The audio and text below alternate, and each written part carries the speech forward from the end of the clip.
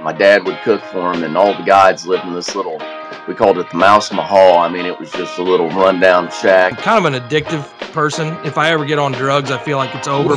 Before you guys both go to prison, we'll get this started.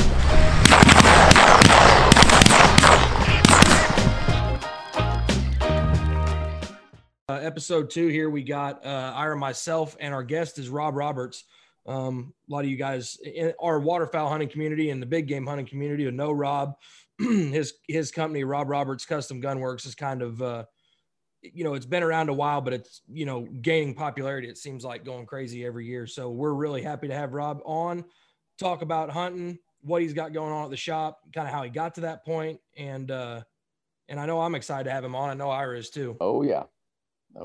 Ira, why don't you start it out? We kind of talked before here, but Rob, thanks for coming on. Ira, why don't you start out kind of how you preface that question to Rob here, what you just asked? Well, I mean, I know Rob. We've had some good times together, and taken in some serious libations together, got food poisoning together, killed a few turkeys together. And one thing I know about Rob for sure is that he's got hillbilly roots through and through. So I want to know how a barefooted, empty-pocketed hillbilly from Arkansas ended up becoming a highly successful businessman in our little hunting community. And I'm coming with the assumption that Rob didn't grow up with money just falling out of each pocket. So Rob, where'd you start? And tell us what your childhood was like and all that stuff. I always had just a hankering for it. I mean, it was one of those things that I'd come home from school, grab a gun, go shoot things, and not necessarily by the book, but I had a lot of fun out playing. And we were in an age back then that you could do stuff like that. Today, they'd throw everybody in prison because that's not the way you do things.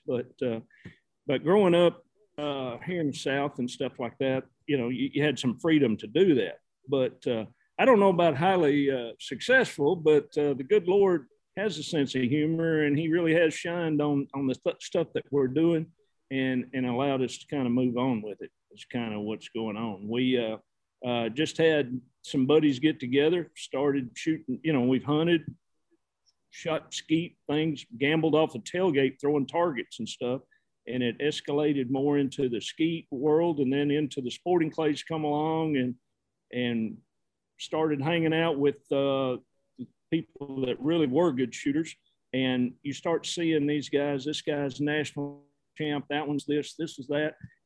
You learn the traits and everything that they were doing to their guns to, it's just like racing cars. All the stuff that they were hot rodding their guns up with just kind of hit a Rolodex. And from there, we started building the products and testing them and finding out what was working, what really was getting that gain, and then brought it to the hunting market. And I guess everything's kind of working out. And like I said, the good Lord shined on us. So here we are.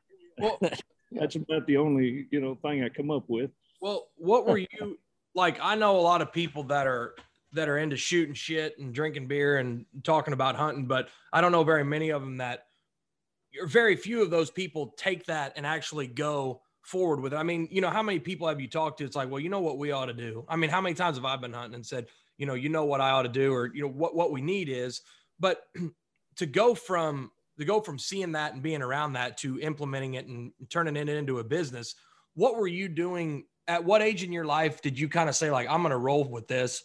What were you doing for work at that point? And how did you kind of segue into, let's give this a try?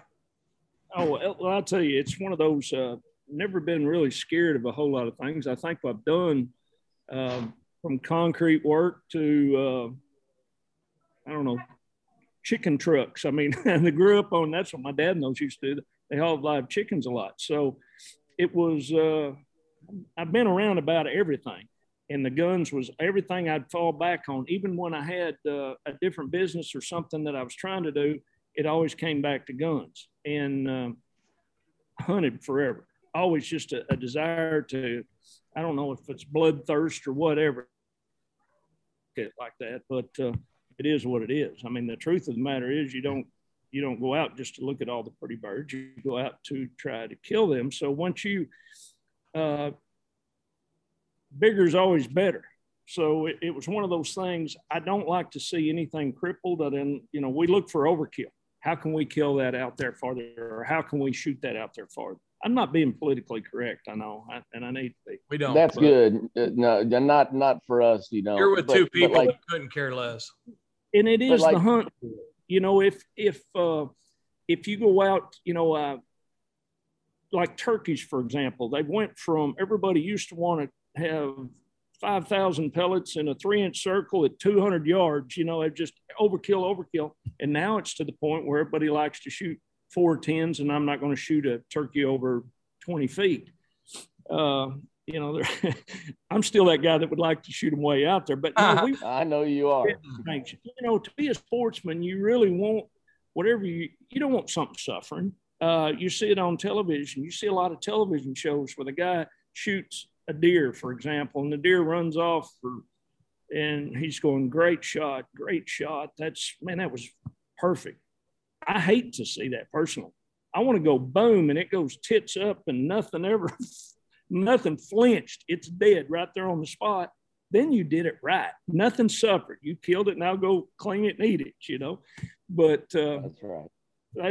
That's kind of what it is. So that's kind of a passion that we have to, you see, I guess one of the things we see a lot of is a lot of BS over the years. You see people with products that are coming out and they're just doing a product so that they can make a lot of money. And I mean, that is the reason for doing it, I guess, but no, it's not real. You're lying to people. That product really don't work. Why are you doing that? And so that's always been hardcore for us too. It's like, no, we want to test it further, and then find out what is working, and then you can put your name on it, I guess, you know. Well, I'm sure that's, you know, part of the reason for your success is that it's not just a tagline or a sales pitch. You know, you guys have been passionate about it for a long time, and you put a lot of you take a lot of steps to have a product that you can stand behind and know that it's been tested and all those things. Just to start from the beginning is like when you were a kid and you were killing stuff, were you doing it because you guys were hungry, or were you doing it just because you were a mean-spirited little shit like me, or what? Pretty much. Okay. All right. We're on the same page. It was, you know, as I got more into the high school, then it was about, you know, killing limits, skinning, cleaning, cooking.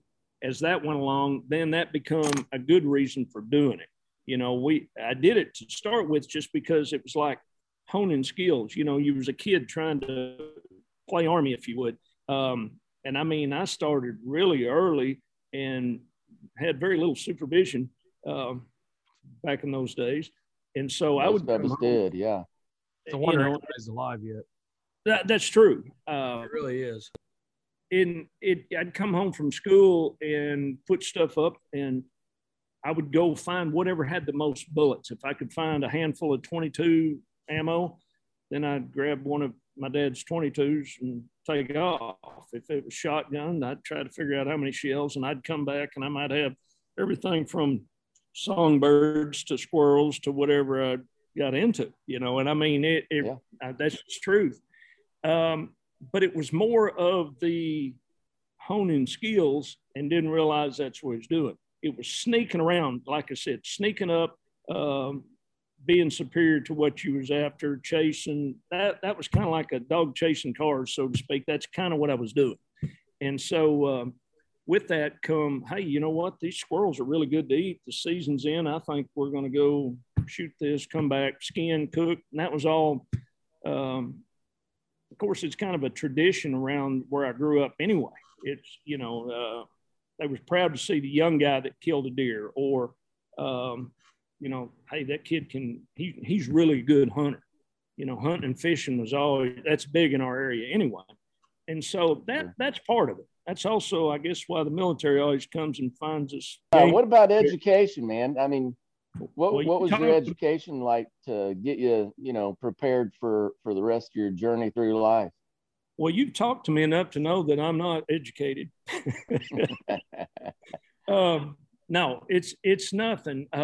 Actually, like I said, I've done several different type jobs, and you go out and work this, work that. I mean, I was even in taxidermy at one point. I was working in a trucking company and doing taxidermy in the evening.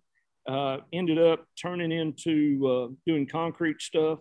And so it was just a jack of all trades, and I really wasn't good at any of them.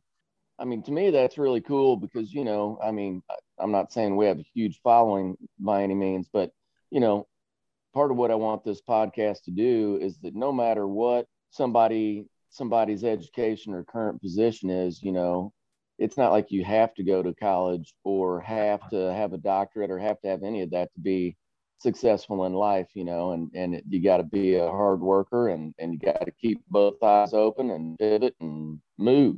I've got 2 daughters. I sent them both to college to become stupid. I swear, you know, it was one of those things that I hated the ways, the values and everything. And in today, and just like I've got some grandkids now, like I told my daughter, and she's got a master's. She actually works with us. She come in, glad to have them around.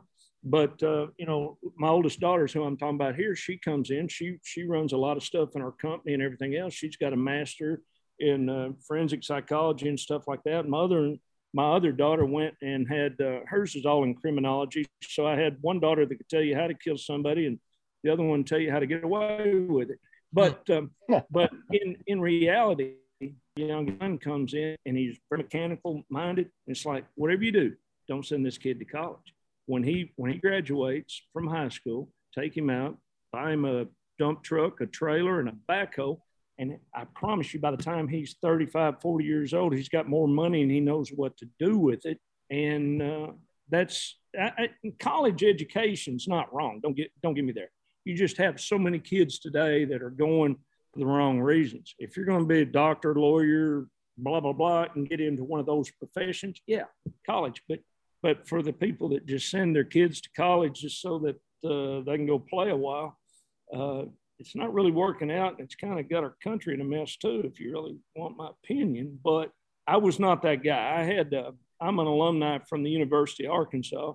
I went there 2 weeks. I never opened a book or anything, so I didn't last real long. So that's my alum right there. But actually, it was almost 3 weeks. I had a lot of tickets and stuff, though. I was studying to be an oral gynecologist at the time, but it just didn't pan out.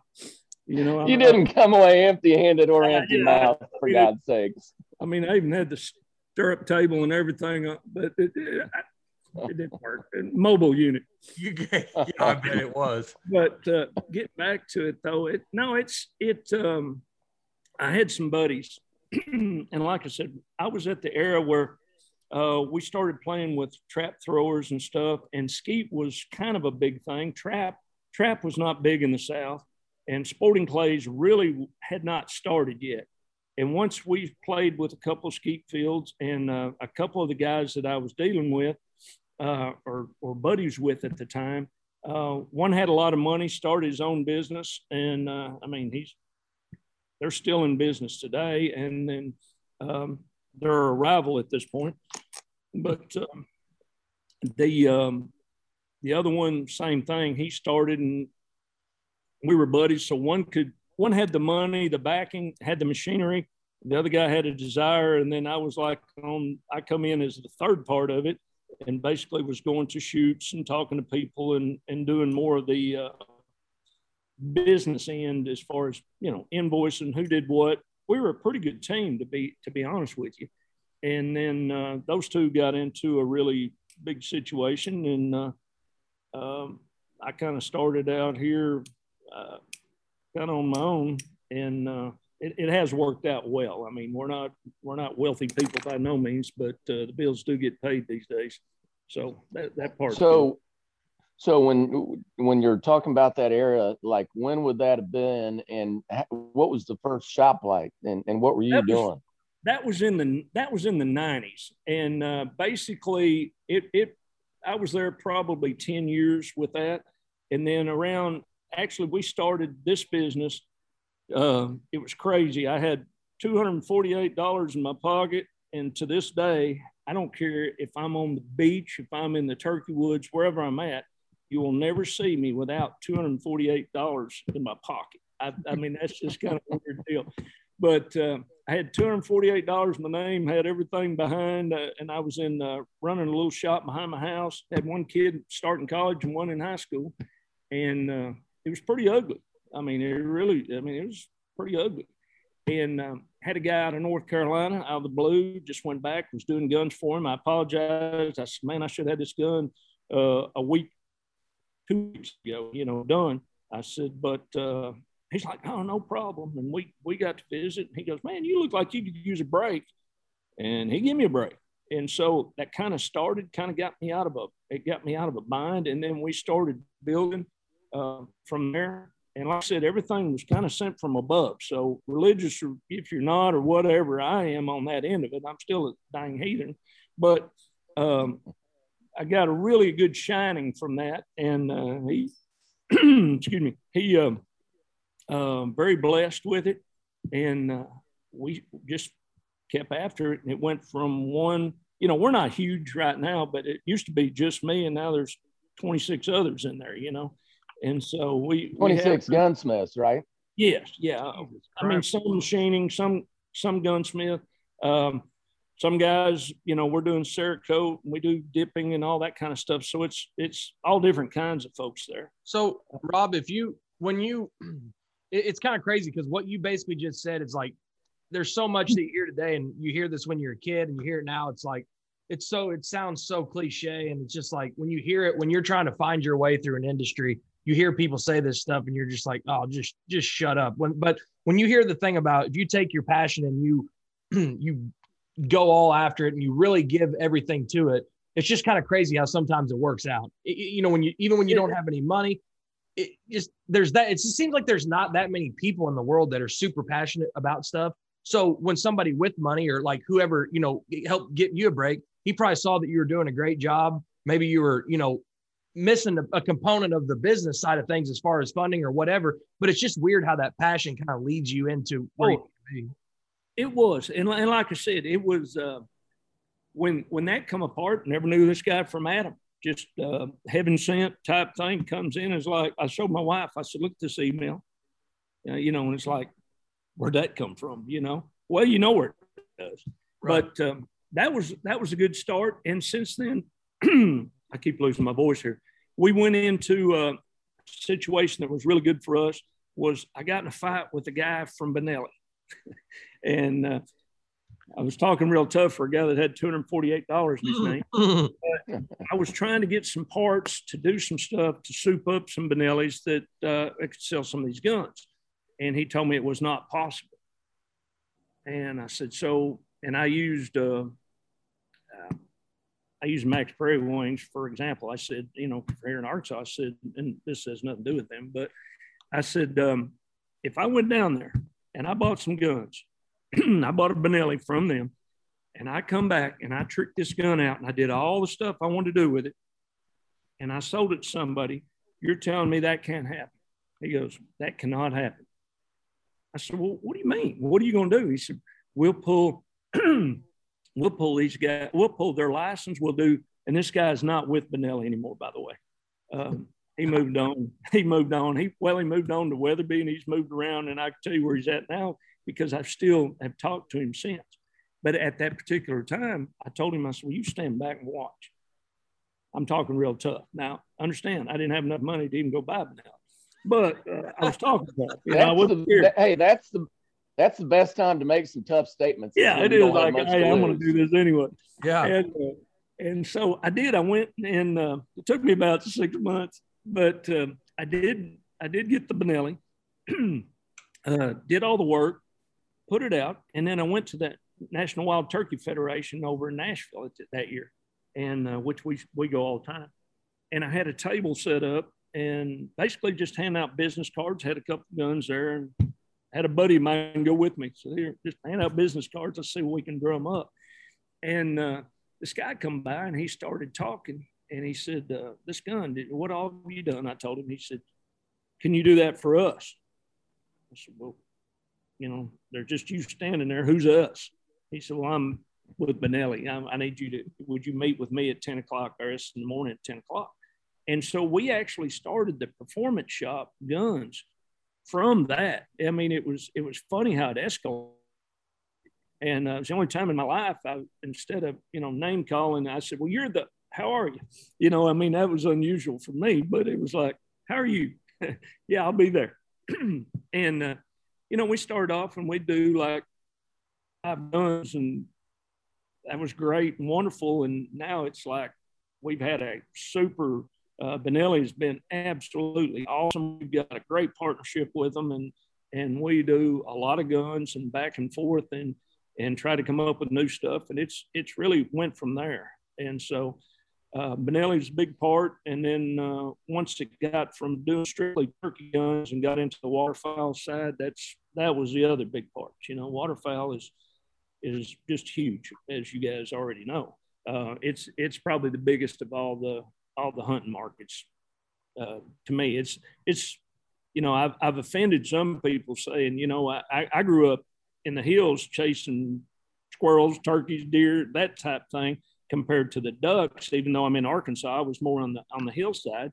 And I said, but the dedication on waterfowl hunters is way above all else. I mean, these guys, they're counting backwards. When the season's over, it's okay, how many clicks till we get to go again? And so it's just a huge industry to do. It's once you get in part of it, that all worked out really well. So that's kind of where we come from. Well, so kind of, it's probably not chronological, but just you gave us your backstory there, kind of how that went, which is unreal. It's weird whenever you think about it. Even today, with all the technology we got, in your case is proof of it, being there is a big part of it. I mean, if you wouldn't have been at that NWTF show with a couple guns handing out cards, who knows how that could have changed the course of your company. And it might, you might have met the guy 2 weeks later, but it's just kind of crazy how being there and being available and, going all in on something can, change things too. It has. Timing's everything, I guess, but it's hard to plan that timing. You just kind of have to, like I said, that's where I always give thanks. The good Lord shined on us because he put us there at that particular time, because there was no other rhyme or reason for it. If I took our listeners, all 6 of them, and looked at what they did, I would say they probably, the turkey hunting, obviously probably, and waterfowl hunting, a lot of guys that are following Ira or even I are probably doing so because of the waterfowl community type feel. But so I feel like it's common because I've used the Rob Roberts choke for as long as I can remember. And everybody really that I hunt with does for the most part. But the triple thread choke system is, I mean, in my opinion, it kind of took me away from the medium, full, improved cylinder shit that I never really, as a kid, understood anyways. And I was probably always shooting the wrong thing. It's like, now I just know, like, I always leave my T3 in all season, but I know what it's going to do. So just take us a little bit through that triple threat system, kind of just describe that for people that might not know. Okay. I mean, like I said, I spent a lot of times, using this pea brain of mine, but I would sit there and I kept trying to figure out a way that you didn't have to come up with everybody. You'd go to a sporting clays range, for example. You'd be at the Nationals and you'd look up and you watch this guy that walks out on the podium there to shoot, or the stand there, station, whatever you want to call it. And he's going to shoot this target, and he looks at the target and he's measuring and he's pointing, and he takes him about 5 minutes, and then he screws one choke out, screws another choke in, and screws this. And pretty soon, I was not, any world's champion, but I was more the heathen side, that at this point, I just wanted to walk up there and take the butt of my gun and hit him right in the face with it. It's like, shoot before it gets away from me. You're driving me crazy. People do that to me. I don't know, my patience run out. And it's like, the really good guys, the guys that really could shoot and really knew what they were doing, they walked up to the station. It really didn't matter what they threw. They'd break it. They were on. They knew what their gun did. They would go up there and they'd use the same choke for everything. And so it's like, okay, that sticks. So with the pattern analysis machine and stuff that we had, we were able to take chokes out here. We'd find a gun. We'd find what that gun liked in perspective. What was really that gun liked. And for example, if you took a Benelli, it was a small board gun, and it really liked this T2 choke. We didn't want to come out and just say, okay, this is a light mod or this is an improved cylinder. We want to come out and take that out of your mind. Basically, you just need this choke. Trust us on this. We patterned this gun. We run it through the paces. Take this choke and go with it. This is what this gun really and truly likes. And so even with the triple threat, the T1, T2, T3 allowed you to cover a lot of bases, but in reality, certain guns like certain things, like for duck hunting, you know, and if you're hunting like we do, where we hunt a lot of rice fields, and you might have some 40, 45-yard shots, and then you do have some close ones. So if I want my gun basically to be a 40-yard gun, I want it to be able to, if it, I better be on the target. If it's out there farther and I've misjudged it, I'm still able to kill respectively. So what I'm trying to get with the T1, T2, T3 type thing was it was a short, medium, and long, but and we try to tell you, if you're shooting quail, if you're shooting skeet, if you're shooting everything within about a 30-yard range, this T1 works perfect out of that gun. Your T2 was kind of always your go-to choke. And then if you're going to shoot some long-range stuff where you are shooting, say, from handicap trap to goose hunting or to whatever, crow hunting, stuff like that's where that comes in handy. That's your tight choke. And so the other thing about it is by naming it the T1, T2, T3, we didn't have an exact constriction. So we took the math kind of away from the guy's mind, which takes me back to the guy that walks up on the stand. He thinks that, well, an improved cylinder should have a such and such pattern at so many yards. Okay. So that would be IC, or nope, that would be an improved mod situation, blah, blah, blah. That I wanted that gone. I wanted that completely out of people's mind. That's too much thinking. That's too much. You don't get in I go get in a pit here somewhere over here in a rice field, and I look up, and we're going to watch the first two waves of ducks come through so we know how far and what choke we should put in our gun. You know, that crap don't happen. Let's put in, let's go. We're going to kill. So like if you, let's say you're using a Benelli that's got a tight bore, and I say, man, put this T2 in there and just about leave it, you know, don't take it out. I may turn to Ira and go, hey, you're using a Browning whatever, Super X4 with a bigger bore in it, put the T3 in yours. And you're thinking, well, that don't make sense, but we've already done the math is what it amounts to. You don't have to. Because in reality, at the end of the day, the T2 final constriction in a Benelli with a small bore is tighter than a T3 constriction in a big board, say a Super X4. And, but we don't want you thinking of that. We want to go ahead and do that for you. So you just go out and go, hey, dude, I'm good. Here's my gun. All we got to find out is where's the ducks? Where are they at? What are they doing? My dog's ready. I got all the decoys. We set the spread. We're here. The last thing you need to worry about is, well, how far are they going to be? Should I screw in this choke or that? So that's when it come up, actually, the triple threat. And we've got a new system that's coming. And it's going to come out here. We're going to wait till turkey season passes and try to get this up.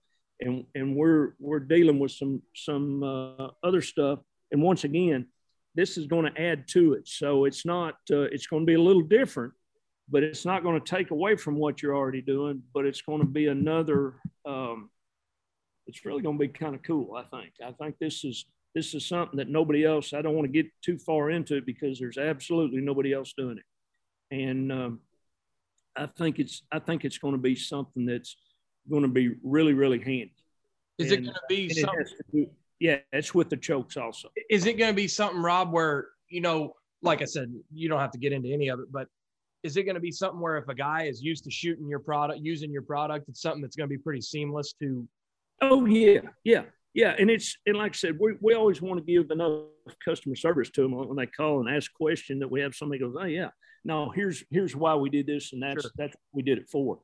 And it's just going to have to do with all the new available stuff that's coming out. And so, you know, we haven't we're not changing the chokes. We're not going into that.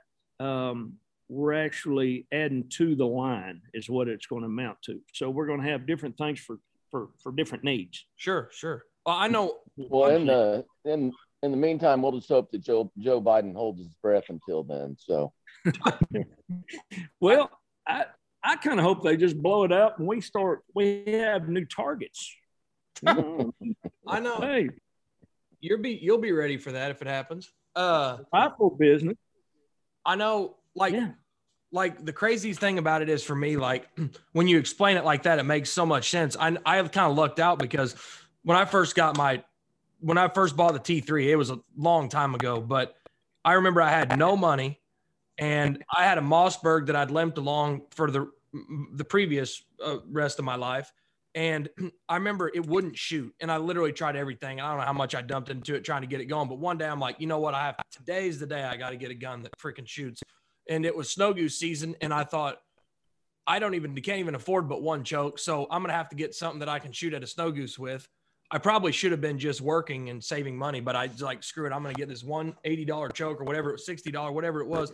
And it was a T3 for a Winchester SX3. And I don't think I've ever taken it out. And not saying I'm a great shot with it, but I feel like if I'm using that gun, it's one thing. If Ira's seen it, if I'm using another gun, I just feel I can't even shoot. I might as well be throwing a baseball at him. But I have just that much confidence in that setup that it's just changed kind of my outlook on shooting. Well, cool. I mean, I'm glad that example, that was your bigger board gun. And so at the end of the day, you're looking at somewhere around a 742 bore. Let's say it's 740 just for good measures, okay? Most of those are 742, but if it was a 740 bore and the T3 is around a 30 thousandths constriction, it is 30,000. So if you did the math, you ended up with a 710, okay? Now, if you went down into the Benelli side of things and you said, well, all right, most of those are around 721 to 723 bores, but for easy math, we'll just say they're 725, okay? If you put a T2 choke, which is around 15 thousandths constriction, you do the math again right there and you're around 710. So there you go. You had 710 to 710. One's a T2 and a Benelli, the other's a T3 and a Browning. That's where we find, because what we found that most of the patterns that when we went out and really tested these stuff, and we tested everything from steel to whatever, whatever was available. I know there's newer stuff coming all the time, but the TSS wasn't out then, but actually we're finding it falls right into whether you're shooting, TSS and bismuth, you can, and lead, you can tighten those down where the other ones, steel and black cloud and stuff like that. And even the heavy shot, you stay in that mid size. But at the end of the day, that's what we're finding is somewhere around that constriction, 705 to 710 area on most shotguns. That's where we were finding it was. So that was your sweet spot for all your mid-range hunting. And so there's where the T2 came from. Okay. And so if we would have said this is, in theory, every 5 thousandths in a 12 gauge shotgun is a choke tube increment. So if you was calling it, this would be a light mod, this would be a light full. Well, all that does is screw with the guy's head. If it's, hey, this is a T2 and this is a T3, they quit worrying about it. Hey, let's screw it in, let's go kill something. That was the whole idea. And it's been really good. For sure. And like I said, we're not trying to change that up. We're going to add we're throwing a little wrench into it, but it's something else to help out with. I mean, it is business, and it's not a gimmick that's coming either. Yeah, that's good. So I don't want to get too much into the technical of it because, like you said, you guys do the work, and us dummies need to just stand there, close both eyes, and pull the trigger. But when we hear guys talking about, you guys talking about forcing cone work, what does that mean? Well, that was something inside your barrel of your shotgun. You do have some so-called American guns now that are coming out. Let's say Browning. Those guns are coming out and don't have the forcing cones. They're actually starting to build some without them in there. What the forcing cone years ago was put in guns and still has been, especially on your European market. So you're always going to see your Berettas, your Benellas, your whatever, Perazzi, whatever. They're going to have them because what it was. Plastic wads, cardboard wads, stuff like that. The forcing cone was used to form your shot before it went into the bore of your shotgun. And, today, all of our American-made products and everything over here, we're using plastic wads and all this other kind of stuff. So it's really not doing anything but more of a distortion factor, stuff for it to bounce off, drag on, whatever the case may be. So when we started lengthening and polishing those out and getting them to where you're taking, let's call it a Wingate, and if you got you're opening up, so you're taking back pressure, which is felt recoil. So you're taking that felt recoil off your shoulder, pushing it.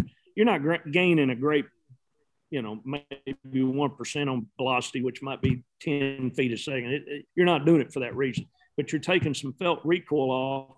And what we notice is your patterns just got more dense. So when you're going out there, they are getting denser. Your 12 and 20 gauge, especially, man, it's a noticeable difference. It really is. And your tight bore guns, so I'll take every gun I got. That's first thing. So we've been through some technical stuff and talked about the shop and some serious stuff. I just want to break this up with a couple little questions. The first one is, what are some Rob Roberts moonshine tips? It's never good. We had and my nemesis, which is Diet Mountain Dew. Stay away from that stuff too. It's embalming fluid. It's not good for your body either. We had a moonshine experience together that made us think that we were tarred and feathered and looked like a turkey the next morning when we were stumbling across those fields with that fan in front of our face. Oh God. Oh yeah, that's nasty stuff. It's like, what about that usually starts off with, "Hey, try this." Oh, really? Yeah. That's not too bad. No, this one tastes even better. Well, I tell you what, never a good deal. In a day where judgment is often questioned, at least we can count on some industry pros to get hammered and go out hunting. I really appreciate that, guys. Thank you. How about a fast food tip? Can we get a fast food tip, please? Oh yeah, stay away from those. And if I've always, what's funny about our fast food thing, we won't mention where it was at, but it's a chain in about every town. But I told you when we drove up there, they're not going to give me a number 2 cheeseburger. It's a chili dog with, it was funny. It's like, no, give me this. They came back and it was off the wall. Ira starts laughing and I'm laughing because I'd already warned him that they're not going to understand me at all. And so I get all done and he goes, "You know what? Order me the same thing."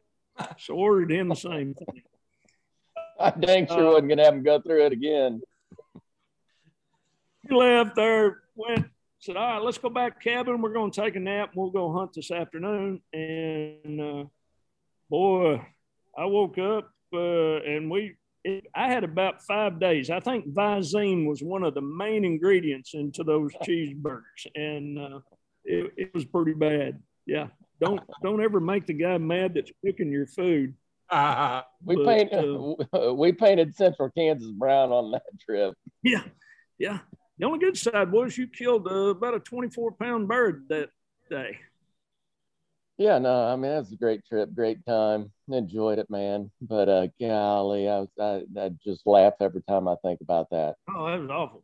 It was awful. And turkey season is, I've been getting lots of scouting reports from up in your direction, and it's really good. I'm seeing pictures that turkeys are really come back strong in the state of Missouri. And This year's Arkansas, we're on the mend. We're on the mend. we've had 2 turkeys in the state, and most everybody here hunts them, and so they're pretty weary. And I'm hoping this year we're up to maybe 7 or 8 turkeys. I hope some of the hatch. Yeah. What about the places that you hunt, like where you duck hunt or even where you deer hunt or whatever? Are there any cool stories about how you came across some of those, and do you just lease stuff and go on trips, or do you own anything?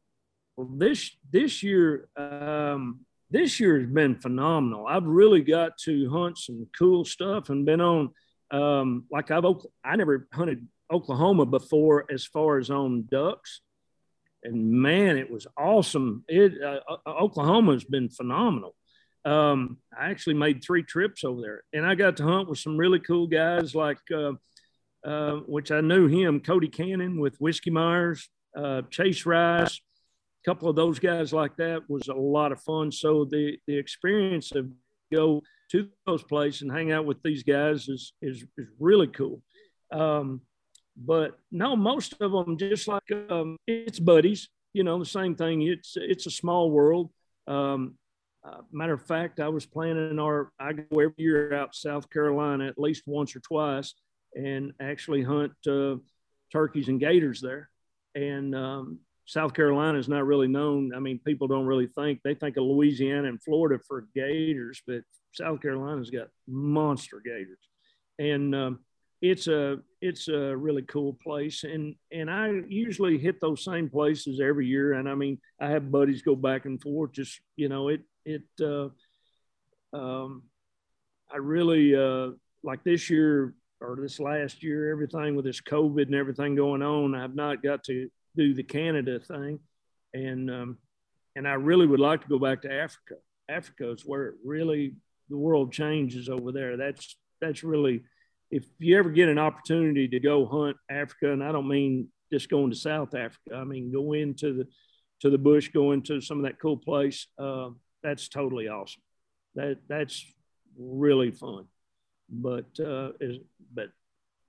even the ducks and stuff around here, I hunted probably 8 different states this year on ducks and geese and teal. I mean, a couple of them I just went for teal. But it's been really good year for that. Hopefully 2022 is even better. Well, one thing's for sure, old Rob Roberts is going to wear out. He's not going to rust out. Well, yeah, I tell you, it ruined my turkey season last year. I had to go in. I had some health issues, and pretty much everything's come back to life. So I'm hoping to poor judgment is what kills me. I think I've mentioned that before, but I'm not looking for cancer or something like that. I want poor judgment to kill me, but and that can happen. Rob, where are you going? Are you coming up north for turkey season this year? Yeah, I do. I do hunt actually right up there by Ira, and I try to find out where he's at. If he's not in town, then I usually hunt real close to where he's at. Oh, me, but I'm here. That'd be a waste of both your time, that's for sure.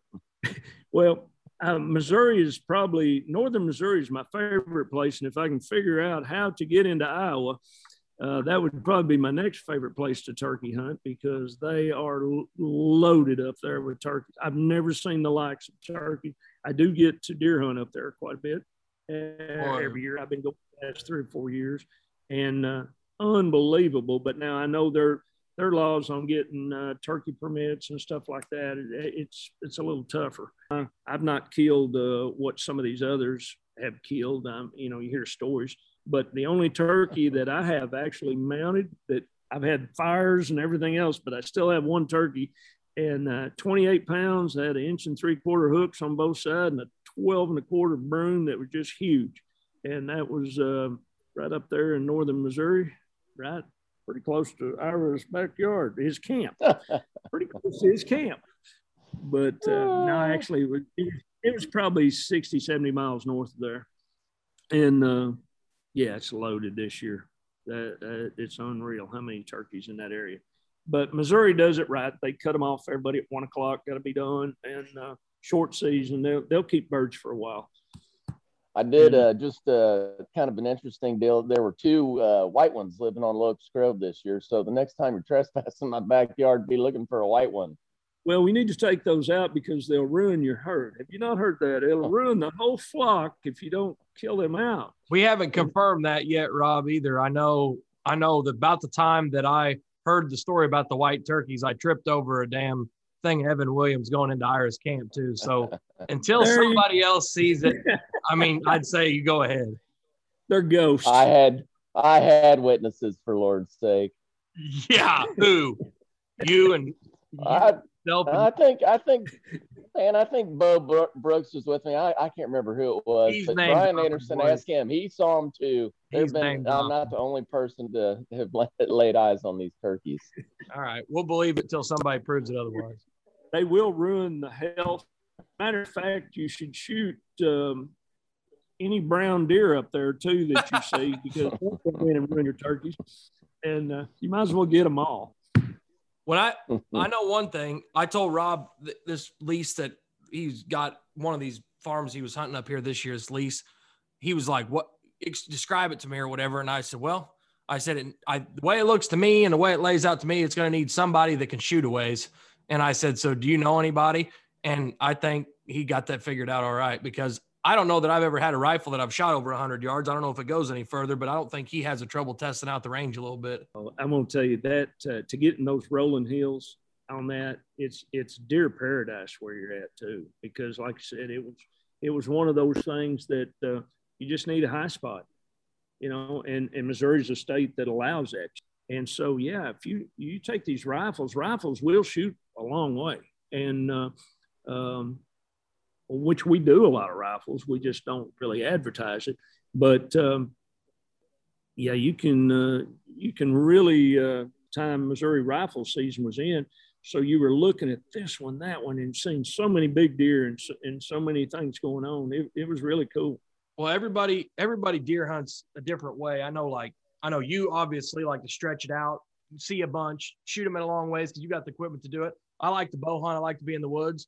And then you got Ira, the deer hunter.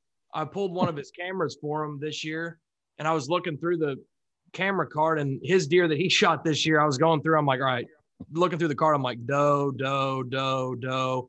Habitat Flats vehicle headed in with duck hunters, doe, doe, doe, raccoon. And then I see Ira straggling in one morning at like 7:34. Well, at like 7:30. With my rifle. And dragging his rifle behind, he's got orange and shit hanging off, looked like a skateboarder without a cause. And he drags in and he gets up in the stand evidently. And at like 7:38, I'm out there like getting naked in the field, changing clothes. Ira's at 7:38. Here comes this deer walk by, smells the damn where he walked in. And then like 2 minutes later, he texts me. He's like, well, got him. So Ira got a late start, was seeing white turkeys the night before, got out that next morning well after daylight and hunted for about 4 minutes and killed one. So I guess it works different ways for That's how you do it. That's the way you do it. Yeah, I've been Some of us don't mess around with all that stuff, man. No, People give deer too much credit. And I've been with you where it's like, oh crap, I brought my 28 gauge, but my shells are for 410. I got to go back to the cabin. I'll see y'all a zillion times. That brings not up, a zillion. That brings twice. Well, we were there the 2 times it happened, but I think Rob that he does, and his brother can back me up on this. We've hunted all together enough. He thinks of these bullshit reasons to go on back to the cabin. That way he lets us get the slow time out of the way. And then he comes back in. He can come back in an hour later. The ducks are probably flying better. And then he can always say, oh, you guys only have 6? What the hell? That's what in the world? The man's hey man, somebody's got to keep all the marbles inside the circle, man. Like when I leave, I'm doing important stuff, man. I'm checking tubes and making sure all our ducks are in a row. Mm-hmm. Nobody knows they're blind as well as a guy that they're blind. And so I've run into that, and it's I've noticed the trend on that. It's like I promise you, he knows which, when, how, where, and so he'll go screw off that other time through that other and let you get cold or whatever, and then he'll come back and do all the killing. I get it. Hey, it's just like this. The day I shot that deer, you know why I was deer hunting? The only reason I was deer hunting because it was cloudy and no wind. And I'm like, well, what a perfect day to deer hunt. I'm damn sure not going duck hunting. So that's just efficiency. We The best, there are numerous, but not to get into too many of them because we'll be here till tomorrow at 3:00. But the best one of his gallivanting deals, he's like, I've got so much work to do. No ducks flying. Y'all can stay here and hunt if you want to, but I got work to do. So me and Aaron were like, well, we're going to stay on. We're going to go ahead and stay and hunt. Well, you guys have at it. So he leaves and Aaron's like, well, we're sitting in heaven blind. Aaron's like, well, you know, he didn't want to be here. He wanted to do work. That's fine. But, you know, we could still hunt. There's no reason we can't hunt. All of a sudden I hear some scratching around. I look out, is out there with a little bucket of rocks, dumping it all around. I mean, the most useless job he could have done. He's dumping rock.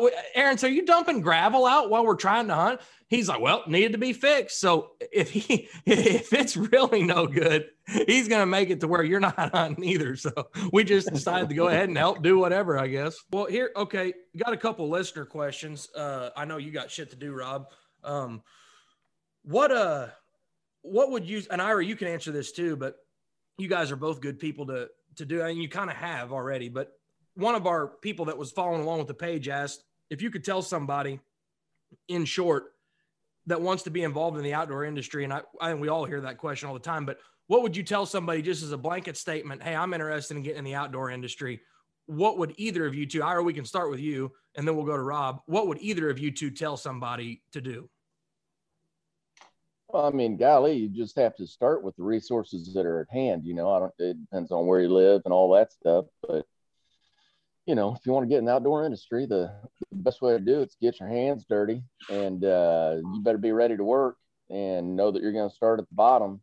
And that's kind of the way that it all starts. And then at some point, you can't be afraid to take risks and, you know, keep both eyes wide open. And when you see an opportunity, I mean, try not to burn any bridges, but don't be scared to make a move and grab the ball and run with it.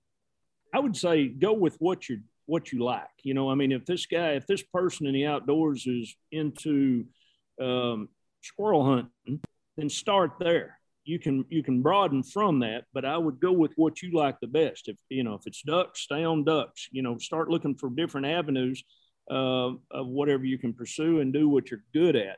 But just like he said, you're going to have to get your hands dirty. You're going to have to really stay on it. I've got a nephew, for example, right now that's trying to get into it. He's about to retire out of U.S. Army Special Forces.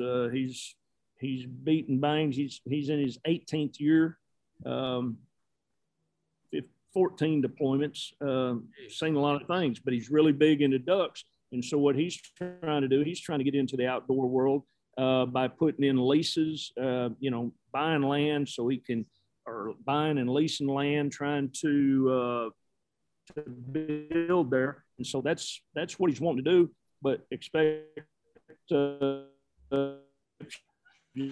really dig in and eat bologna sandwiches a lot for a little bit. But if you really dedicate to it, I think you'll make it. You know, I think you'll come out of it. It seems like it's a balance. I know Ira and I have talked about this quite a bit, but the way I see it, like, you know, I had no real whenever I started working with companies, it was just like what I looked at was like providing value. The whole thing is about providing value. Like, let's just say that I want to get involved with company A or B. I feel like as a guy, I'm coming at it from Joe Blow, who's got an Instagram page and wants to be involved and has no idea what's going on. I think the first thing you got to do is it's not what you want to do. So maybe maybe I want to take photos and I want you to pay me for the photos or whatever else. It's not about that. It's looking, in my opinion, it's looking at your business because it has to make business sense. Everybody would come to Ira and I with Momarsh. They'd be like, can you sponsor us? Well, what does that even mean? Why? What are you talking about? But the guys that provided value, you know, no matter what it was, it seems like the best way is to find a company you want to align with, something that you want to do. Let's say it's in the waterfowl industry, the big game industry, farming, whatever it is.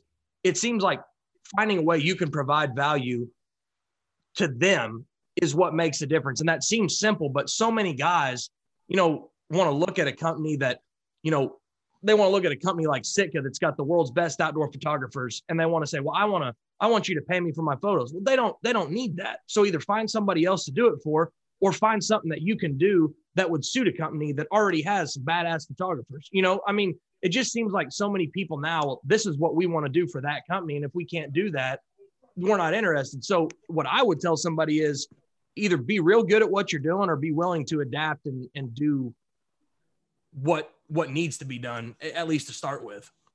Yeah, we had a guy that, Lee Jokes, you guys know Lee and I know Lee and we all know Lee.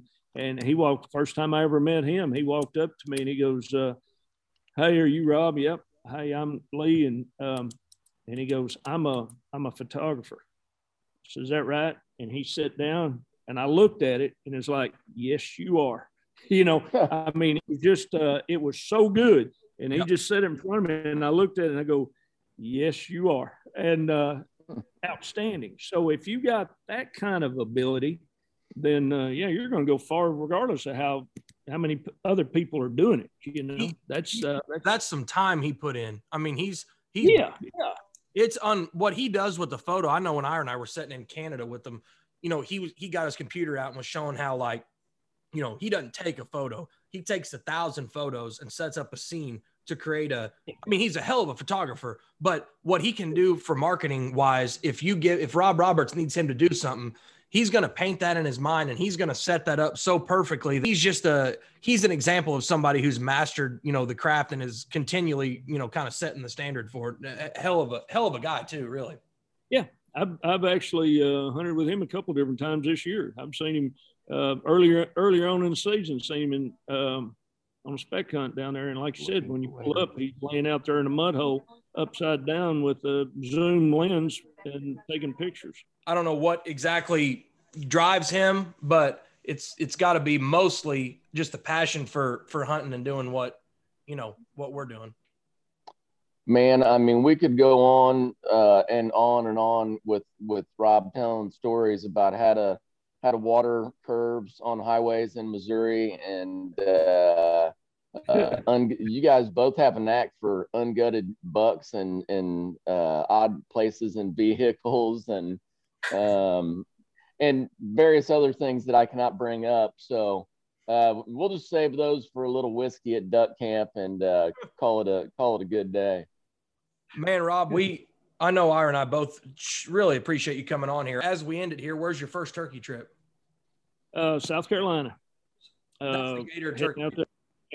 Yep. I usually end out there. It comes in at the end of March, and it really works out good because I got a couple of buddies out there, and I'll turkey hunt in the morning and chase gators all afternoon, and then do it again. And usually when I come home, lots of meat and lots of good eating.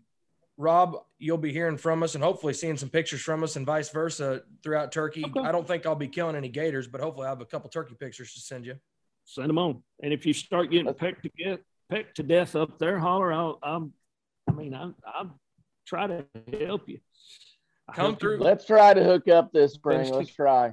Whenever you get through, Rob, come through and we'll it'd be fun to hook up. I know you got plenty of turkeys where you're at, but it'd be fun to hook up. Sounds like a winner. Hell yeah. I'm going to get my 28 gauge 410 10 gauge all polished up and ready to go. And you guys can shoot my turkeys for me while I'm over there trying to find my bullets. Okay. No shit. That will work fine. We'll try to help you out, man.